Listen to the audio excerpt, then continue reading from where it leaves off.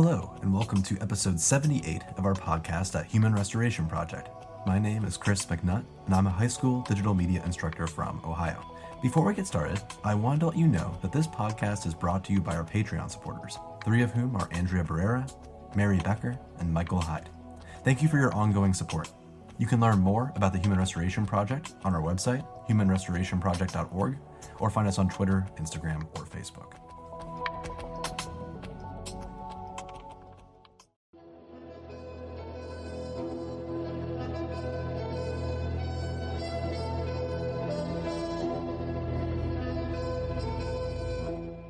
Today, we're talking about ungrading with the EdTech tool Floop, short for Feedback Loop, found over at floopedu.com.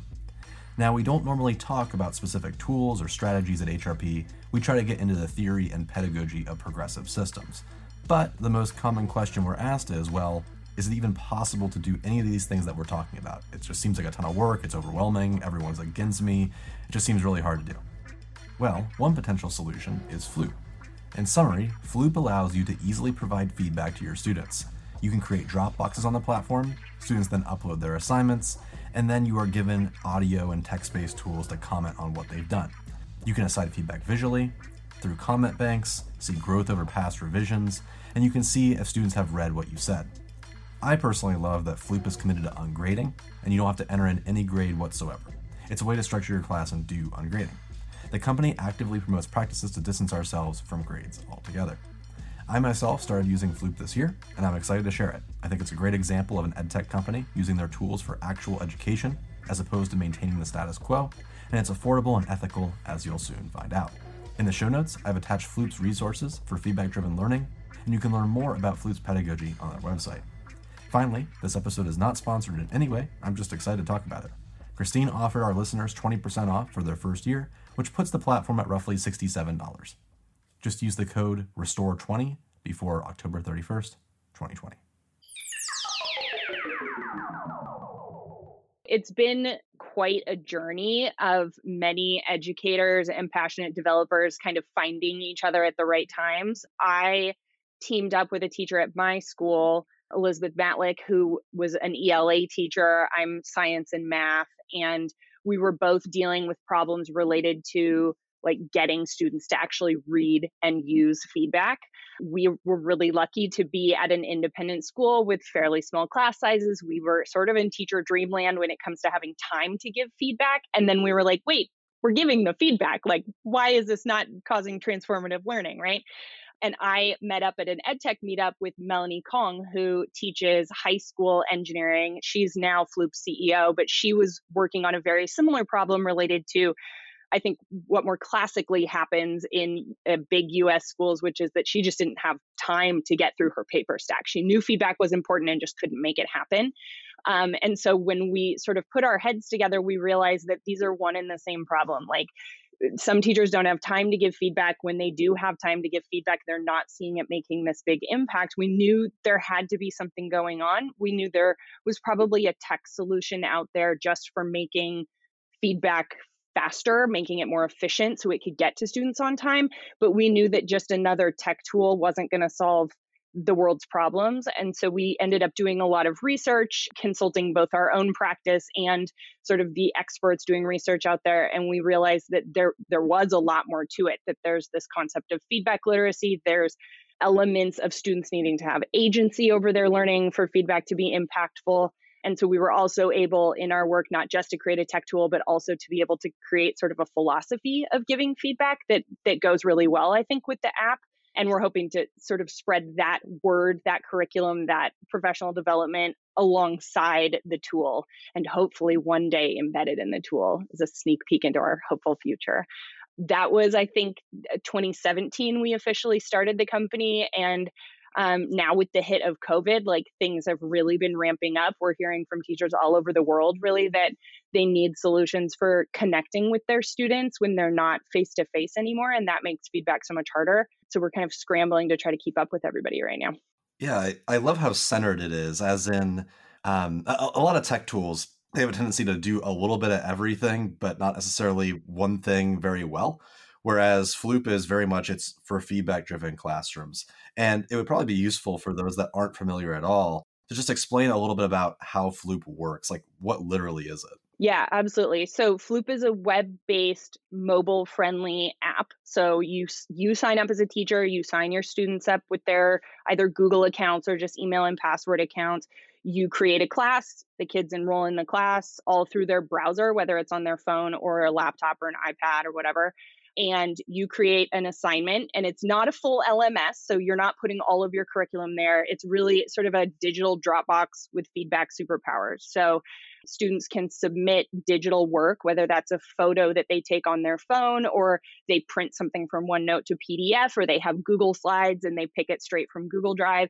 It submits the work, and then the teacher has some options. So the teacher can do spot annotated feedback. They can click anywhere on the work, type a comment. They can now do an audio comment. We just added that in the last couple of weeks. And sneak preview, we have a very exciting new way of giving feedback coming in the next couple of weeks. Every time a teacher leaves feedback, it opens up a conversation thread. So it really encourages students to engage with their feedback, to ask follow-up questions or to answer teachers' questions if the teacher asked one. And then students can resubmit their work to the same assignment. So you really can create, as a teacher, sort of a digital portfolio of revision and progress, either on one assignment or multiple assignments. And then you also have the option of running an anonymous and scaffolded peer review session. So we found, and I found in my own classroom, that just doing peer review sessions like paper trading really didn't work super well for kids. And so we built a peer review tool that focuses around a single criteria that the teacher sets and then scaffolds the questions that it asks the student to answer so that even really novice learners can produce really high quality feedback for their peers. Yeah, the peer feedback tool is really cool and it works really well. And I think some people listening might be wondering, I'm not sure if we've ever actually had an ed tech tool on this podcast because this isn't really our thing. We usually talk about systems and pedagogy. A lot of people say, I want to incorporate gradeless learning. I want to do PBL. But as you were saying before, it's just too much work. It feels like it's overwhelming and the reward for it isn't always what you expect it to be. And sadly, a lot of LMSs, they don't have the capability. It's something really simple, but Floop lets you write in the grade. Like I don't have to put in a number. And that seems hyper simple, but I've had to design algorithms to convert a quote unquote letter grade to make that happen. So it's great for a portfolio building tool. When it comes to this feedback driven philosophy, I'm curious why you think this works. I'm sure most people listening probably understand the pedagogy, but what makes Floop particularly good at addressing that pedagogy? Yeah, so I think that we as an education system, we as teachers have known for a really long time, and I mean a really long time, like hundreds of years, that feedback is important. But it's really hit or miss whether giving feedback works, right? And the thing that I think makes a big difference between other tools out there that let you give feedback to students is that Floop also lets kids respond. Like it's turning feedback from a one directional transmission where the teacher's in the driver's seat telling the student what to do or telling them what's wrong or whatever, to a dialogue, to a two-directional conversation. So that when I give information to a student, that student has the opportunity to engage with that feedback. And it's really the engagement with feedback that produces learning. It's not the receiving of feedback. So we are really intentional when we're deciding what features we want to add to Floop or how we even want to present information in the web interface to students, that we think about how does this promote engagement for the student? How does this coach the student in developing good skills around feedback literacy that will carry them forward maybe when they're not using Floop? So that's things like the way we scaffold peer review and the questions that we choose to ask students during that are both research-based, but they're also we know that if students ask those questions of each other just in conversation on the side, that it's going to produce good feedback in that scenario too. So we've really been thinking about how can we foster that active engagement with feedback, that feedback literacy, just through the using of the tool. Right. And it seems like you're being very, I guess, concise about which elements you add in, because again, I don't mean this as an insult. It's very simple. That to me is the appealing part of it, is that it doesn't try to do everything at once, and therefore it's easy to understand what's going on. So as we are adapting all these different tech tools, there are a lot of concerns, especially in virtual learning, when it comes to, well, what is the ed tech company's gambit? What are they trying to get at? Is it a huge moneymaker? Is it a data privacy thing? Even something as simple as like Flipgrid, which I use, I like Flipgrid, but it's also owned by Microsoft and sells student data. And it's, I mean, it explicitly in the terms of use says that we will sell student data. And it's like, oh, great. And when students don't Oh. have the Oh, I option, didn't want to know that. I didn't know that. Now I do. Oh man. I know, exactly. Like there's all these great tech tools, but there are data privacy concerns. There's concerns about if students can opt in and if they can't opt in, like what does that mean? So could you talk a little bit about your company's ethics surrounding student data and its use? Yeah, absolutely. So we, like I've said, are a company of teachers. And I don't just mean like we used to be teachers. Like I am in the class, the digital classroom right now, full time. And so we are creating both our company and our tool with teachers and students in mind. I will elaborate on that, but without further ado, we take student data privacy very seriously. We do not sell student data. We do not loan it or rent it or any of the other crafty ways that companies are getting around saying that they sell data. We have what we consider a pretty robust consent system, which requires that any students under 13 are getting consent not just from a teacher, but from the school or district before they use the service. We ask students over 18 to review our terms of use and consent to them themselves, which has not really been a very easy system for us to build in, but it was one that we knew was really important. And we try to stay up on all of the changing things happening with GDPR and with COPPA and all the other regulations that sort of tell us what best practice is. We are also engaging right now in some research related to feedback, and that looks like analyzing data from the app to see what people's practices are. That is something that we think is really important. That's something that we can do as a company with the data that we have that will benefit education directly. And it's also something we have taken our time with because we wanted to make sure that we were doing it in an ethical way. So we've been working in partnership with a researcher who will pass his research plan through an ethics board to make sure that we're getting appropriate consent, using the data in a responsible and ethical way. But so essentially, like every step along the way, we have said, like, what are teachers and students going to expect of us as a company with the way that we inform them about the way their data is being used and also use their data, not just like, what does the law require of us? I'm trying to brainstorm now from the practical side of things. If I were a teacher and I didn't already use Floop, the common like Q&A type questions that would take it from me to adopting this, now that I understand the pedagogy, I understand the practice. What, in your view, would be the major limitations for someone that was seeking an app for gradeless learning or for feedback-driven learning? They see Floop. Would there be anything preventing them outside of like a cost?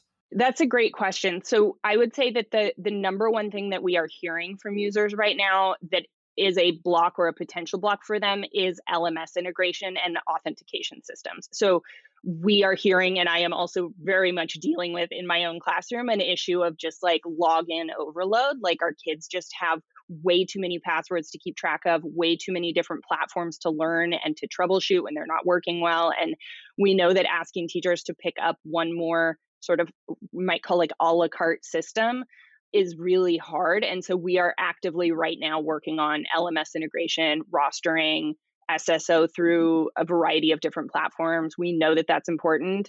It's also really hard from a technical standpoint to do it and do it well. And you can tell that a lot of the companies out there are still sort of figuring it out. In fact, like my school just switched to Canvas this year. So I am not only learning remote learning, but also learning Canvas and finding that like half of the LTI integrations aren't working correctly.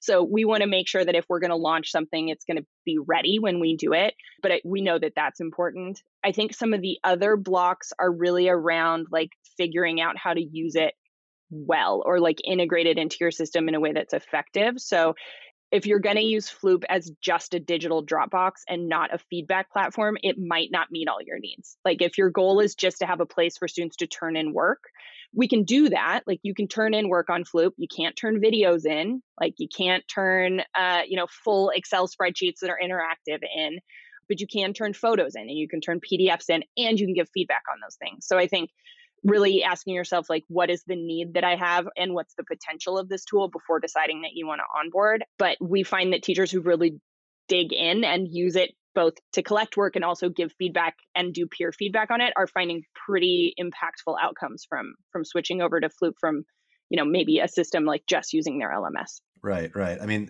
in my experience, using the LMS for grading obviously you have the number there, which automatically is going to disassociate any comment that's there. But also the way that comments work in almost every LMS is very much an afterthought, and it's very difficult to navigate to. I like the fact that Floop has you could, not only is it easy to see what's going on, but you can tell if they've seen it. It pops up and tells you. That's highly beneficial, especially in virtual learning where I'm not sitting down with them and explaining to them what's going on. Absolutely. And I've sort of been crafting this sort of philosophy of ed tech over the last couple of weeks as I've been onboarding to Canvas. And not to pick on Canvas. I mean, it really has a lot of great potential for us as a school, but it very clearly started as a grade book, right? It started as a place for assignments to be posted and stuff to get collected and grades to be put up. And I think the same is true for most LMSs. And Floop started as a feedback tool. And yes, we are considering adding on some sort of whole class or whole student metrics that you might be able to call a grade book, although we have some fun plans for making it what we're going to call a growth book instead of a grade book. So it's not going to be numbers focused, it's going to be engagement focused. But I think really at the core, the fact that we're feedback focused means that anything we develop is going to foster that feedback forward, that sort of feedback should be the first thing that you engage with. So there's a very interesting study that just came out this summer from researchers in the UK, Winstone et al., that looked at sort of the classic finding that I think researchers had since the mid 80s of that grades don't really produce meaningful outcomes, but feedback does, and that grades override feedback when you give them together. But they're finding that LMS systems actually make that worse. And the reason is that an LMS system generally creates a physical, spatial separation between comments and scores. So traditionally, you might pass back a test and it would have the grade at the top and then all the markings on the test. And the kid would kind of flip through to understand, well, where did I lose all these points, right? Which is not ideal, but at least they're looking at both things. And they're finding that now with LMS systems, the kid gets the grade first and has to click multiple times to see any comments or feedback. And so a huge percentage of students are never even seeing the feedback that comes with the grade. So I think that that's something that we need to just be really mindful as we're moving into a more tech-heavy remote learning or hybrid learning world is what information is being presented to kids first? What's the candy? What's the easiest thing for them to get to? And even if you can't use a system like Floop, how can you hack the system you have to make it feedback forward? Yeah. I'm totally with you. That study sounds really interesting. I'm going to get a hold of that. I'll put it in the show notes because I'm completely with you that the way that we run LMSs, especially in virtual classrooms, gets very much in that rank and file. We have 120 kids. Let's get them through and get everybody a 1 out of 0, whatever it might be. It's not only dehumanizing to the student, but it's dehumanizing to the teacher. It no longer feels like school. It just feels the assembly line thing is overused, but this is a true example of just kind of get through the queue and then end it. Whereas grading should be, if it has to be given, something that's at least conversational and feedback driven, as you're saying. Where do you see the end game? So I know you're bringing up a few things that are along the way. What is your end product? What do you really want to see at the end of Floop's life cycle or as it continues to grow? Yeah, that's such a great question. And don't hold me to this because, things change as companies evolve. But I think our dream right now is that we are serving teachers and students in their feedback journey. So we are very much hoping to do embedded just-in-time professional development for teachers. That's something that we're going to be working on long term. It's not coming right away, but thinking about either incorporating machine learning, AI type technology that can say hey, I see you're giving this type of feedback. It seems to have these sorts of outcomes for your kids. Why don't you try this type of feedback instead? And similarly with students, I see that you're giving these sorts of responses. Why don't you try this instead? Also being involved in the research that supports doing that in an effective way. So not just sort of shotgun approach, maybe we try this thing and see what happens, but really building research into that. We are also hoping that maybe we can become the type of platform that handles feedback and I don't want to say grading or LMS because that's not what we want to be, but I think becoming a slightly bigger platform that encompasses portfolios, actual tracking of growth, not just tracking of scores, and like revealing of patterns across courses, across years in a way that helps teachers, I think, target in their time and energy to the students that need it in those moments and help students recognize earlier when they need intervention, those sorts of things.